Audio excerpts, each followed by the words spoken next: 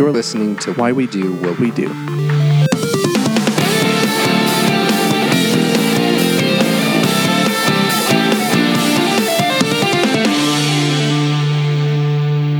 All right, this is Abraham. Welcome to Why We Do What We Do. I will be your host. And I'm your co-host, RYANO. And today is a very special day. We have a guest with us, Dr. Len Green. Yeah, thank you. Welcome to the podcast. Well, thank you. And so if we could just start, tell us just who you are, what you do. Okay. Well, I'm on faculty at Washington University in St. Louis. Been there a long time. Had planned to only be there for 2 years, but they made it incredibly hospitable. Born in New York, spent my whole academic career until St. Louis in New York. Undergraduate, graduate was all in New York. Then moved west to the Mississippi and I've been at WashU since 75, 76. And can you sort of describe the field that you got into and what you found appealing about it and that sort of thing? Yeah, I did my graduate work at State University of New York at Stony Brook with Howard Racklin. And he did his graduate work with Smitty Stevens and Dick Herrnstein at Harvard. And so I went there and did my graduate studies with him, with no major particular focus in mind, other than I really was enamored by the behavioral approach. It was, at the time, incredibly exciting, new phenomena being discovered, different way of thinking about things, a different way of approaching things. And even though I didn't want to do any clinical work. That is working sort of one-on-one with people in a setting where it's directly helping them with their problems and addressing concerns with individual people, but rather working in sort of a laboratory that's more experimental and sort of scientific. What I liked was being part of a discipline where you can do science, but others could take it and actually help people, which I don't do, but nice to be part of a discipline that actually cares about people. So working with Racklin on a number of different issues.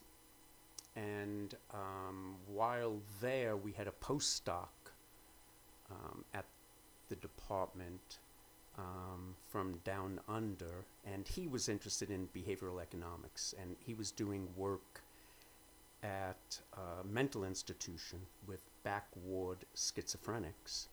And at that time, we had token economies that were very famous. And he actually said, well, wait a second, if it's a token economy, it's really, let's look at the economics of it. And so he was looking at the economics of token economies. If you change prices, how did the behavior change? If you change income, how did the distribution of behavior change?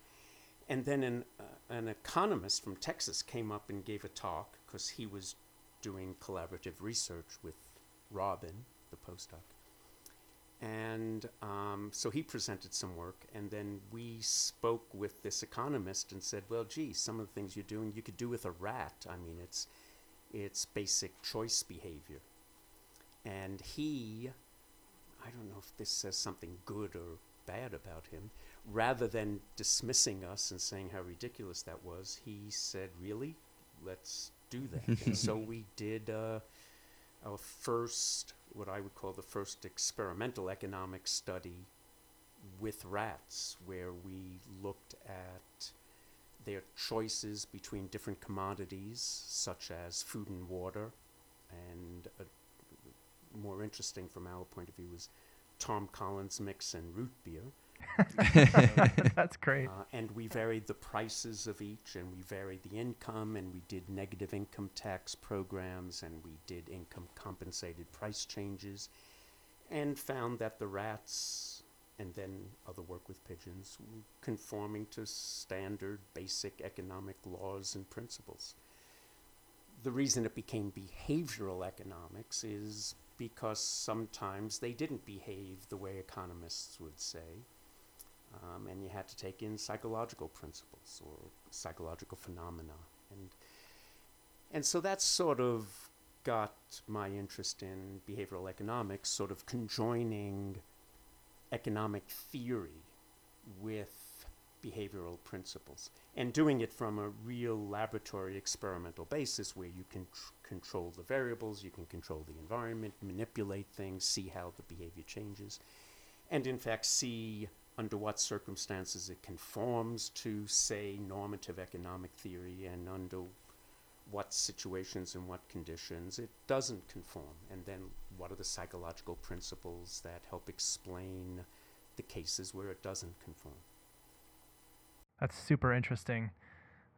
I mean, just to expand on that a little further, what are some of the things that you discovered inside of that were that kind of continued to drive you through that love, that kind of field, that research and the questions there? Well, I'd like to say it was pure science, but I think it was just a lot of fun. I mean, for example, we did a series of studies with Pigeon on what's referred to as negative income tax, where you can respond and earn a certain amount of money and put in a certain amount of work, and you earn your income. And then what we can do is we can now require that you can continue to work, but we'll now give you a guaranteed income. But when you work, we'll tax that. So if you work, you can still earn more, but you have a guarantee. And there was a major social welfare program on negative income tax that was being pushed. And so here we were actually doing this test with Pigeon. Mm-hmm. You couldn't really do a major experimental test with humans. It would be difficult. Yeah, expensive.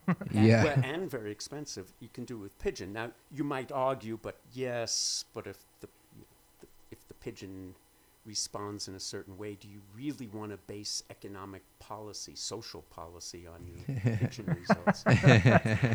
And in fact, I would argue seriously that the principles underlying it are basic principles. Mm-hmm. Sure. The Pigeon should conform to those basic principles, just like humans, just like rats, just like other organisms.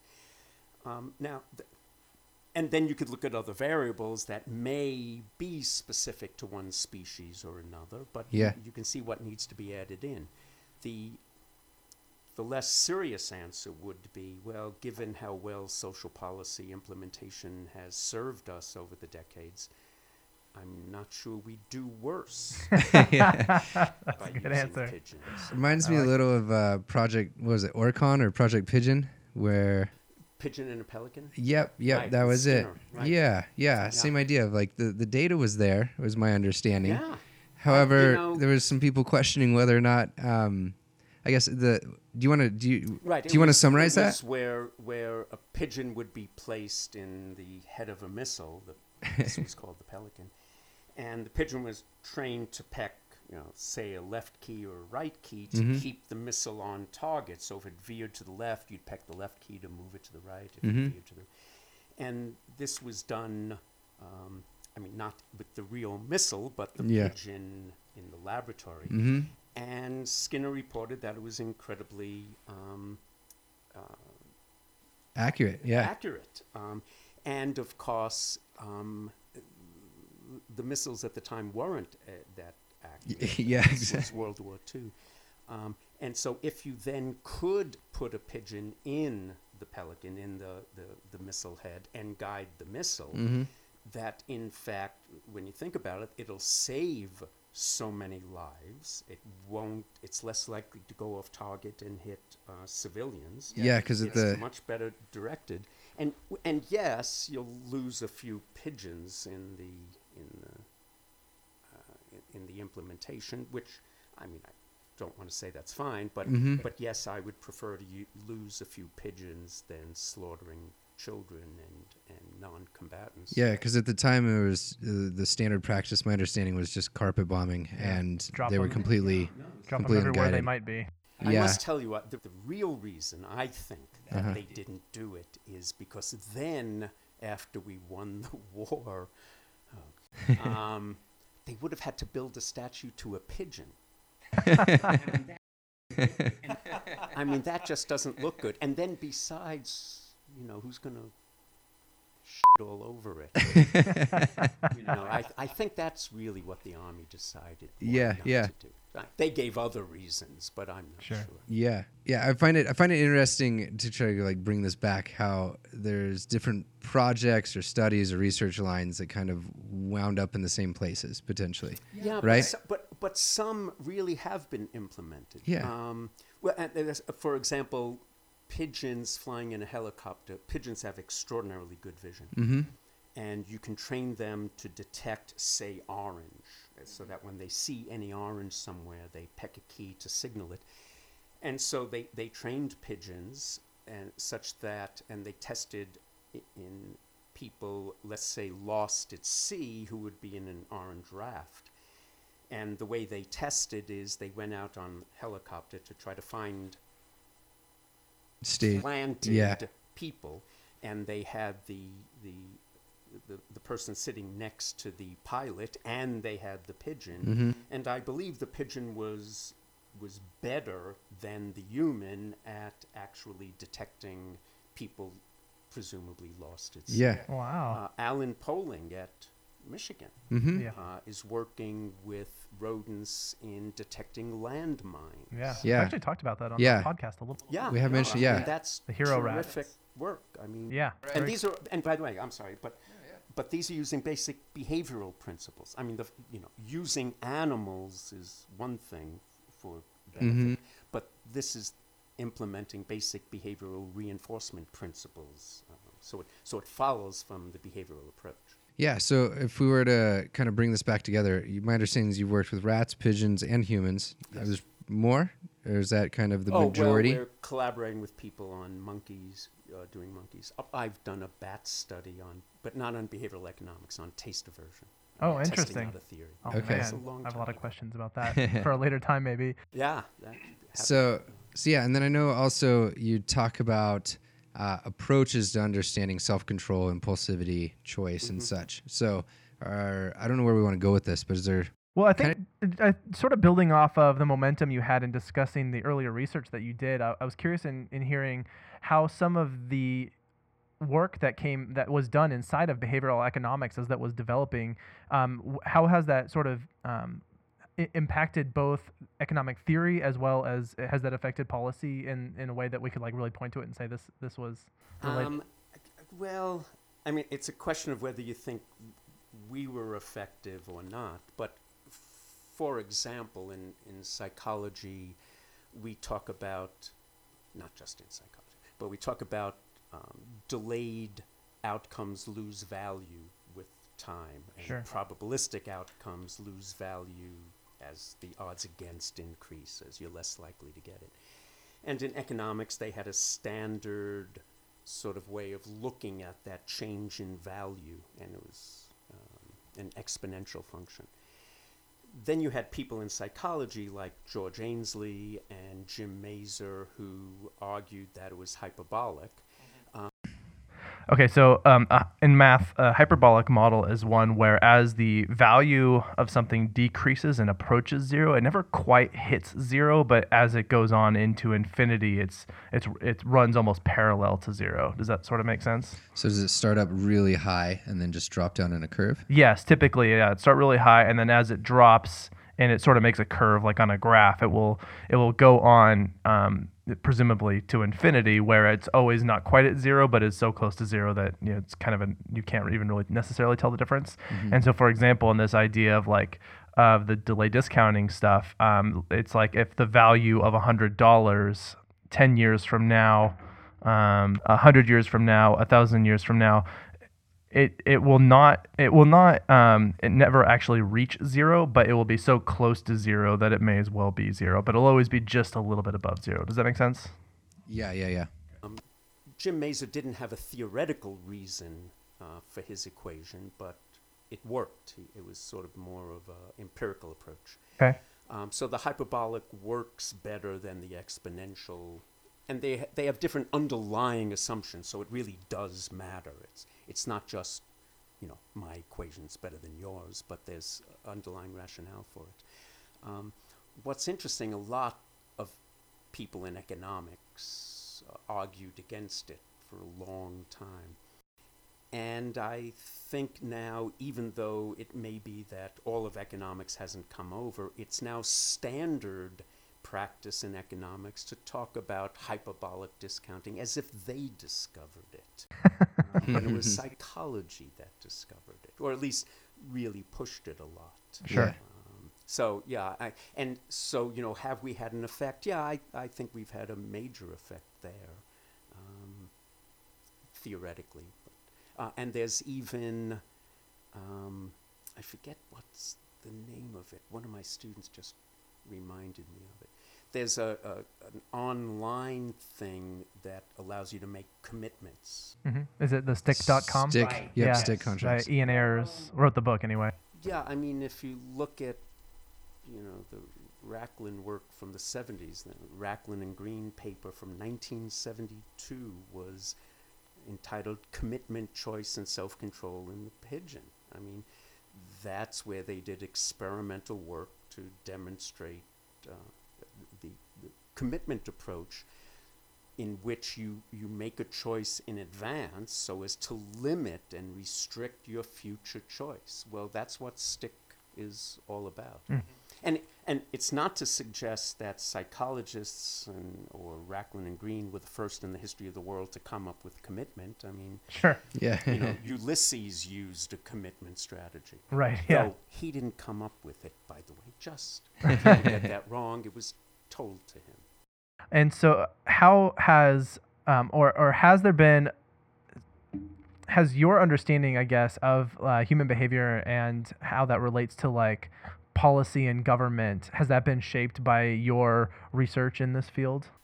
No, not really. I'm sorry. Oh, that's okay. What really is, I mean, as a scientist, I just get bothered by policies being implemented that aren't based on science, that aren't based on data, that aren't based on testing it out accordingly, but are based either on personal preference, Right. like I don't care what the data show, this is what I want, and we've seen that recently and more now, or just completely. So in one case, it's either completely ignoring the data, which says otherwise, Mm-hmm.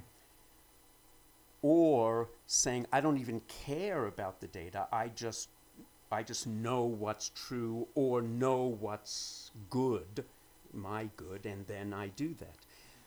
I think there's a serious problem with that, which is, you might, I'll give you the benefit of the doubt and say you're doing it for good reasons.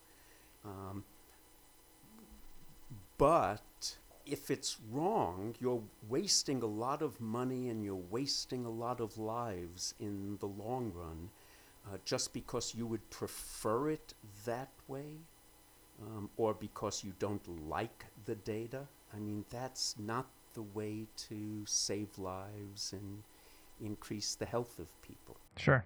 I guess what the next question I had was, is the research that you're doing currently, is that similar to stuff that you've done in the past, or what are the big projects you're interested in now? Well, it's Big questions you want to answer.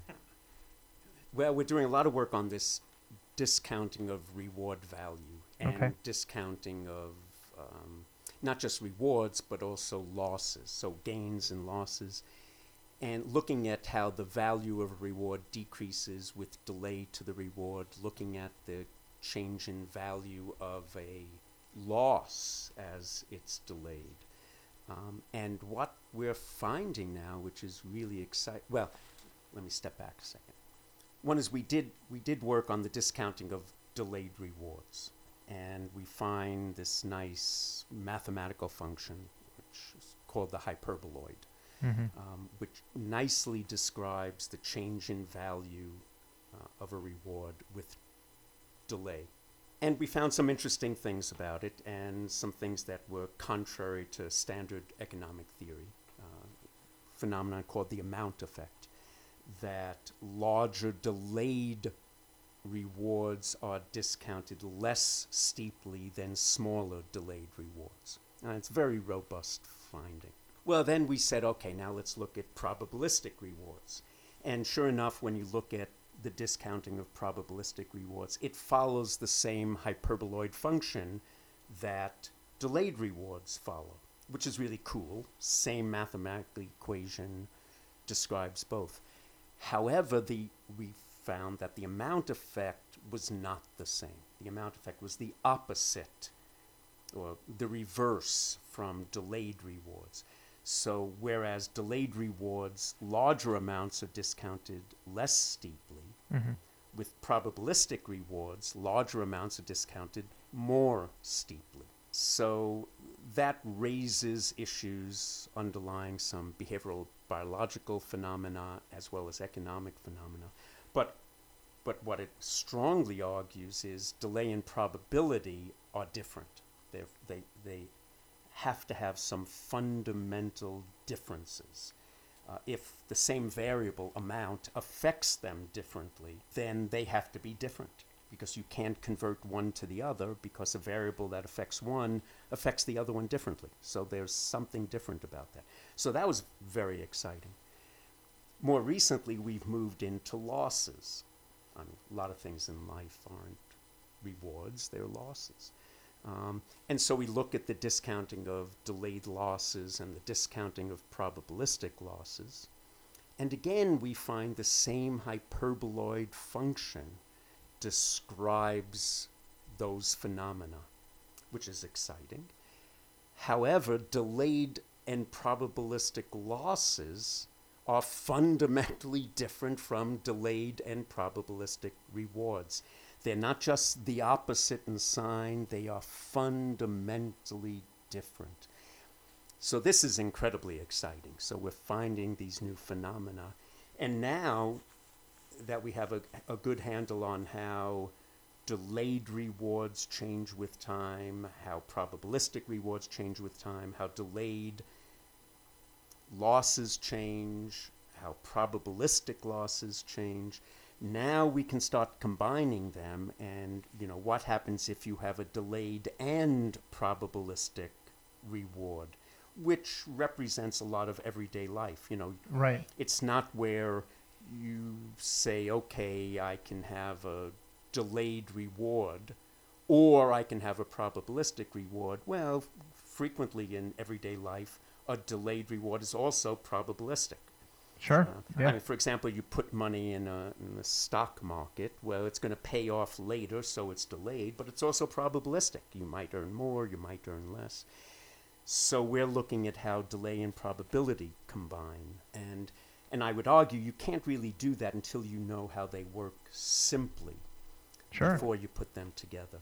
And now we're doing work where you can get an immediate gain, but then there's a delayed loss, or there's an immediate loss, but then there's a delayed gain. Sort of, you have to pay something now, Like an investment, to get more later. Right. So how do those combinations work? And we're finding with the same mathematical framework, we're able to describe all these changes. So that's pretty cool. Sure. And so just to rephrase, something you had said was that it discounted less steeply for those larger amounts in the typical delay model. Would another way to say that be that they retain their value with an increased delay more so than a smaller amount would? Yes. Okay. And the opposite if it's probabilistic. And can you say more about what probabilistic means? Oh, sure. I'm sorry. That's okay. For example, you can have $1,000 with a 50% chance. Oh, I see. How much would you be willing to take for certain? Obviously, if I say you can have $1,000 with a 50% chance, or you can have $900 for certain, you'll probably take the certain. But if I were to say you can have $1,000 with a 50% chance, people will take less than the expected value for certain. We referred to as being risk averse. Right. So you'll take less than the expected value for certain. But with losses, it's the opposite. You're more risk seeking.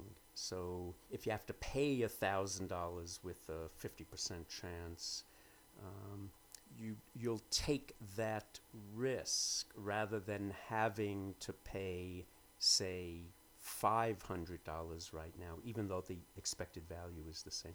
So we're risk averse with gains, we're risk loving with losses. Interesting. That we've known. That's been known in economics for quite a while. Does that hold across cultures? Like, what? How does that work? Do you know? Well, that's an interesting question because there's much more limited research across cultures. In anthropology, the expression is, and I won't know exactly what it stands for, is the weird population, the white, European, industrialized RD. I forget what it is. But they talk about the weird population. And the question is, do these standard economic theories and psychological theories hold up with non-Western cultures? There's some work on economic games, different economic games, like the ultimatum game, the dictator game, where the results are quite different in different cultures, depending upon their economic bases. For example, in the economic game, let me give you the simplest, the dictator game. Okay. Where the standard is you're given, say, $10, and you're told, here's $10, you can give as much or as little as you want to this other person, to Abraham. And that's it. So you have $10, you can give him $1, you can give him, I think the minimum is 25 cents. Okay.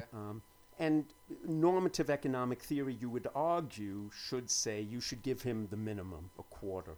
Because after all, he gets a quarter, so he's better off, and you get $9.75. But people don't do that. They give a couple of dollars. In the ultimatum game, I give you $10 and I tell you you can give any part you want to Abraham. However, he has the option of rejecting your offer. If he rejects it, then neither of you get anything. And so again, the prediction is, well, you should still give him the minimum because he's still better off, because if he rejects it, he gets nothing. But people don't give the minimum. They give, or at least University of Michigan students give about $4. That seems to be the modal amount given. Wow. Well, that seems to go against a theory of simple economic maximization. So then you have to bring in psychological principles such as fairness. Yeah, he's willing not to accept a dollar offer because he just doesn't think that's fair. And so he's willing to give up everything just out of issues of fairness. That's one explanation, say. Well, when this type of work is done in other cultures, you don't find necessarily the same results. You don't find the same $2 being given as in the dictator game or $4 as in the ultimatum game. Different cultures actually give different amounts. So there isn't necessarily a universal principle. So yeah, if you could just tell us what is economic theory, what would it predict, and also sort of where does it fall apart? Well, of course, there is no one thing called economic theory. I mean, Sure. that would be like my saying, well, what is psychological theory and what would it predict? Well, Very good analogy. but I mean, I would argue, of course, economics is a subset of psychology. Now, they, of course, wouldn't argue that. For years, they would argue economics is sort of the mother of all disciplines, and psychology just deals with that irrational, abnormal behavior. I would prefer to say that economics is sort of a subset of psychology. Economics, there's micro and macro. Microeconomics, the area that I do, is the allocation of behavior under a system of constraint. So when you think about the rat in the Skinner box pressing the lever, it's allocating behavior. Do I press the lever? Do I press the left lever? Do I press the right lever? Do I take a nap? Do I groom myself? Or do I press, if it's just a single lever, do I press or do I not press? So the rat is allocating its behavior under a system of constraint. It has a limited amount of time within which it could respond. It has a limited income because we fix the session. It's limited resources. So I would argue the psychology that Skinner was studying was economic behavior in a way. I don't, that's just to say that psychology is really the overarching discipline and economics is just a subset of it. And one way to think of economics, and I think is a good way, is assume the basic underlying view that individual behavior is out to maximize utility. So we know that's wrong. People don't maximize. But I would argue that's a really excellent theory to begin with. Because if you begin with the assumption of maximization of utility, of course the immediate problem is how do you define utility? And so right away you're into trouble. Sure. But when the behavior doesn't maximize, that's where psychology comes into play, because now you have to start investigating what are the variables that are influencing the behavior, under what circumstances are controlling the behavior such that the behavior doesn't maximize utility. So it's not that, I would argue, it's not that economics is wrong.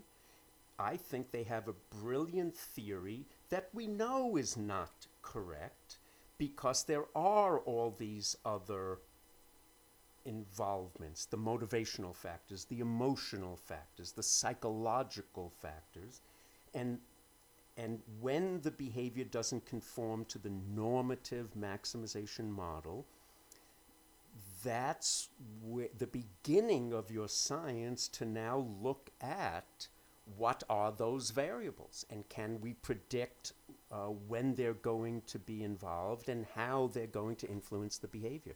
So to me, economics is giving us that theory that allows us then to look at the psychological aspects that influence the behavior.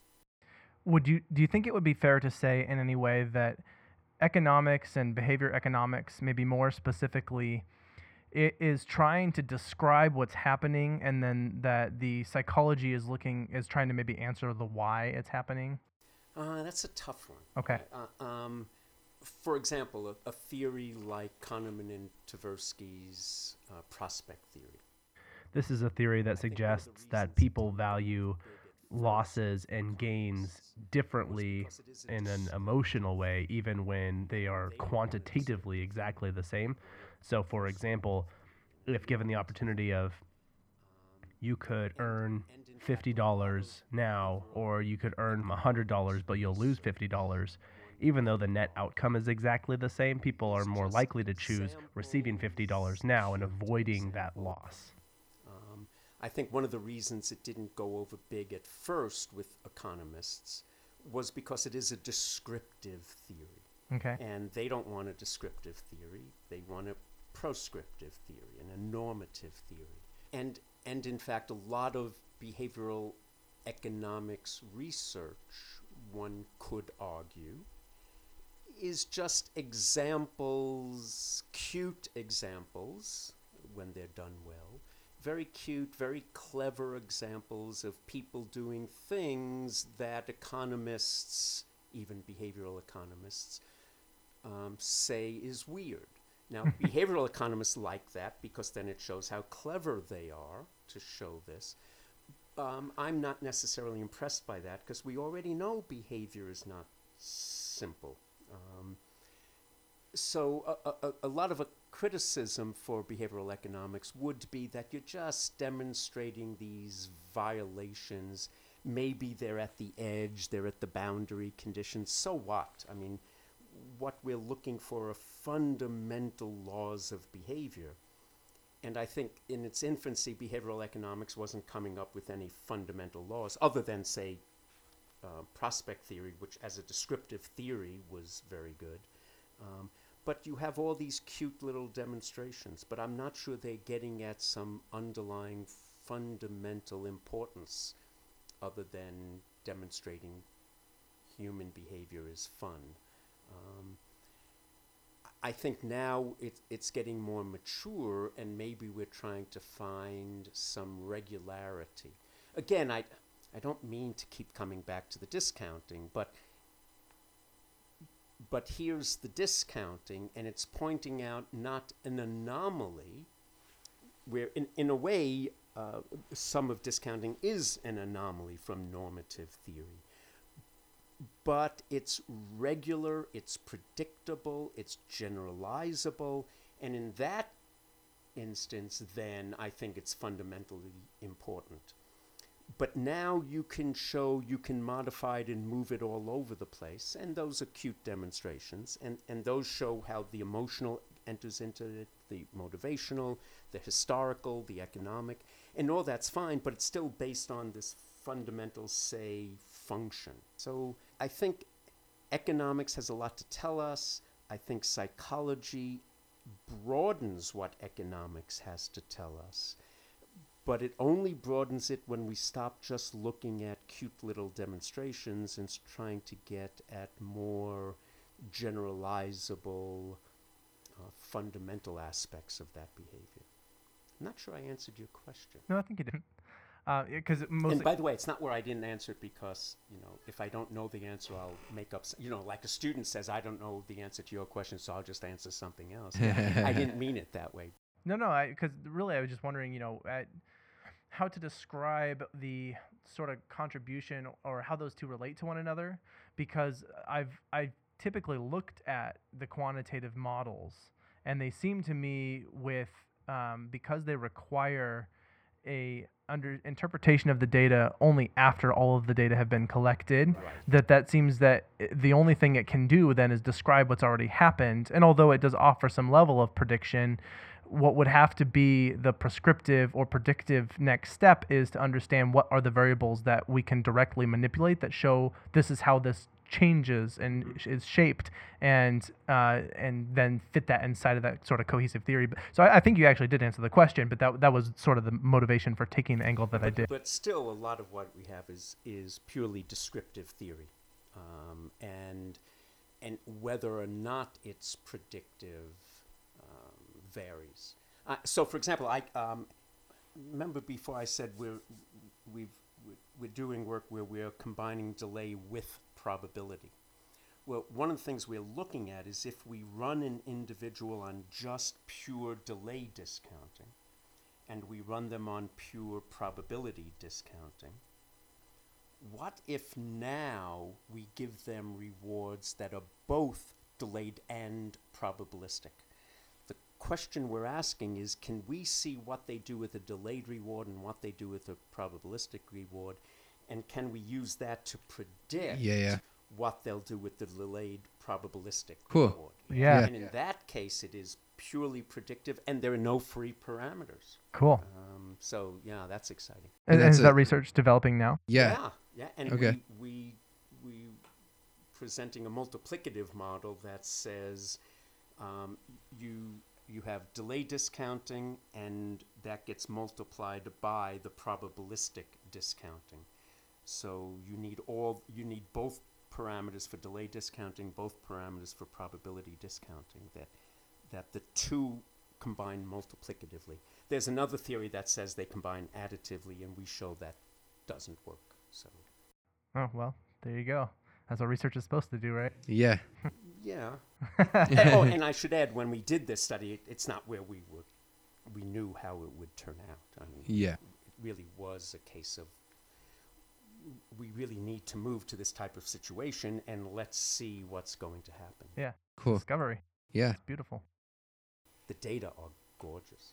Awesome. Really nice. Well, I guess we've already actually been at this for a while. Yeah. We can sort of start to wrap it up, and just say, is there anything else you'd like to say? If you were, I guess, sort of talking to some Joe Schmo on the street, and you kind of wanted to just share your love of this field with them, what are some sort of lasting words you might have? Wow, it's like asking if I have any words of wisdom. that is actually what I'm asking. Yeah. Just said a little differently. Yeah. I mean, the big thing I push is, at times you don't like the results, you don't like the findings, you may well wish it to be otherwise, but it's the science that's going to give us the answers that are going to improve people's lives. It's not preferences, it's not opinion. I don't care what your opinion is. If it's that the earth is flat, it isn't. I don't care if your opinion is that, the earth was created in 6 days and all the creatures unto the earth, and that was 10,000 years ago. No, it's not. And I would argue it's not just a case of, well, science is just your belief system and something else is my belief system. It's not that simplistic. It's that science gives answers and makes predictions and can lead to modification, where just something based on belief, if it's wrong, is not going to do that. If humans are having an effect on environmental climate change, it doesn't do us any good to say, no, they're not. I mean, the earth is in trouble, and the science is telling you that. Right. So you got to do research. You got to support research, even if it's in areas you don't like. So, to bring up a political thing, so work was done with women who underwent abortion, and the people who were opposed to it were talking about how abortion is terrible for the woman. Well, the data don't show that. Right. And that's going to be hard to hear, but the point is that let's find out what's true, because if we're going to help people, then we need to do that which is going to make their lives better. I like it. Yeah. I think we tend to have sort of a similar message, that where when we've covered a vast array of topics, that we basically just pick anything. Well, in fact, it's why, to a large extent, I actually prefer the behavioral approach to other approaches. Okay. It's well defined, it's predictive, as well as descriptive, of course. But it's dealing with things that you can manipulate, as opposed to just, ephemeral, ineffable things like mind, this ineffable thing called mind, and how does the physical relate to this mental? Ineffable in this case referring to the fact that the concept of mind is so ambiguous that it can't even really be described in words, and this is less satisfying to someone like a behavior economist who is more interested and more satisfied by the amount of precision allowed by mathematical quantitative models that can really describe what exactly is going on, and not necessarily just referring to some gigantic entity that is too abstract to be explained. I mean, I just don't see that as being very helpful, other than in personal discourse, but not in actually leading people to engage in behavior that is better for them in the long run.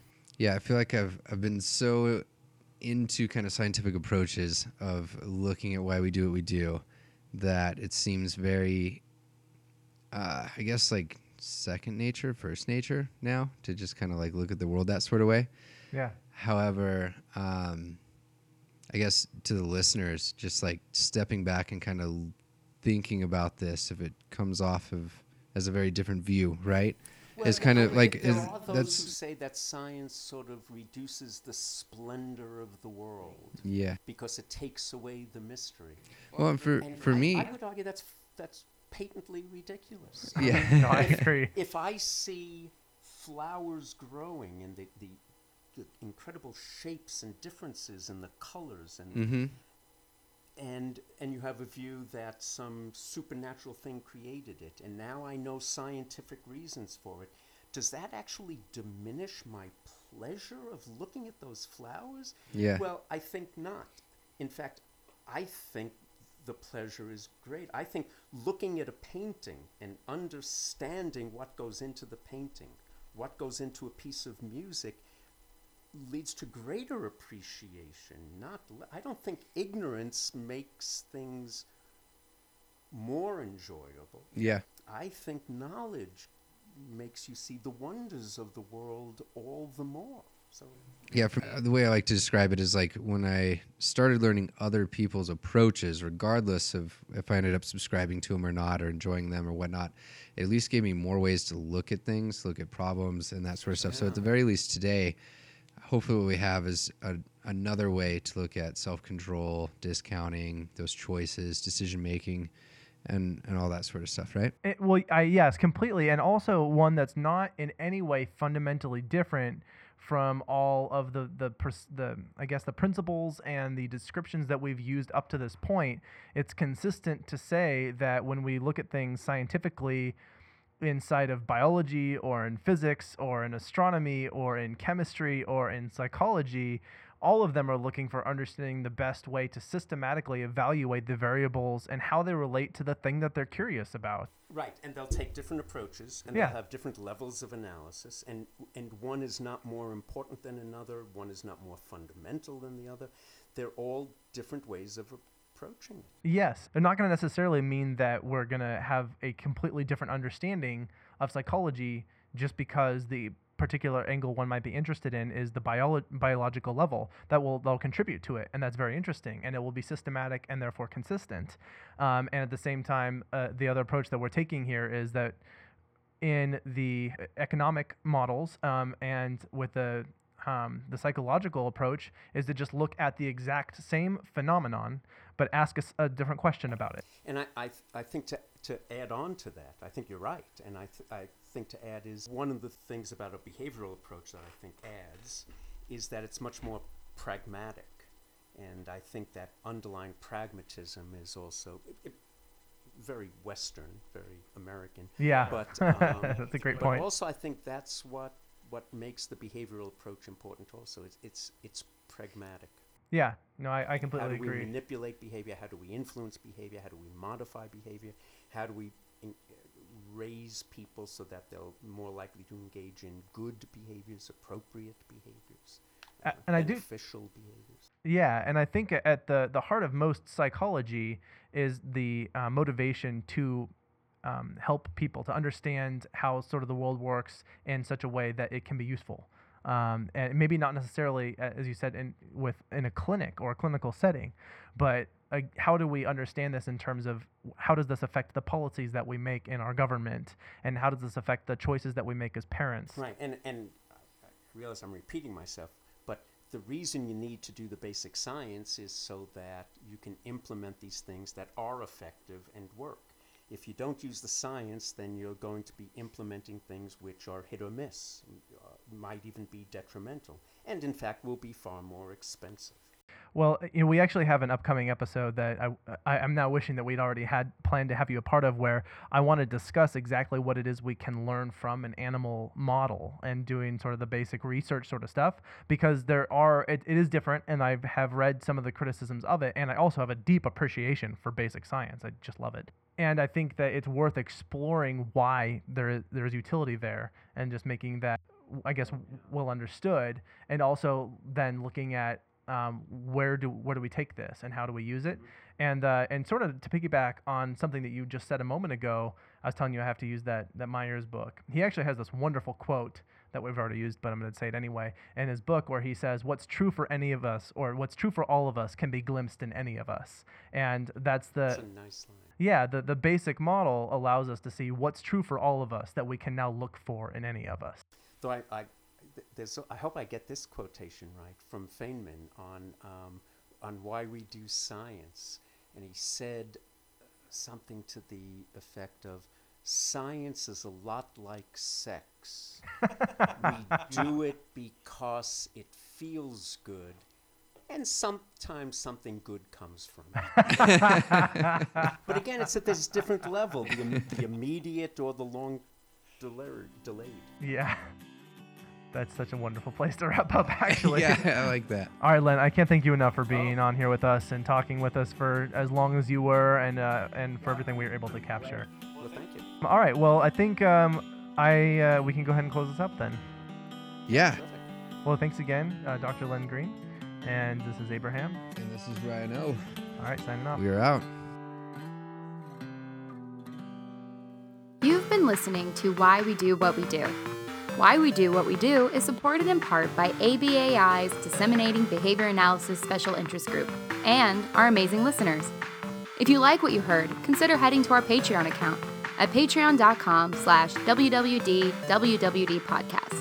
Anything helps, and we are continuously lining up perks and merch for our supporters. If you have any comments or questions, we'd love to hear from you. Find us at WWDWWD podcast on your favorite social media platforms.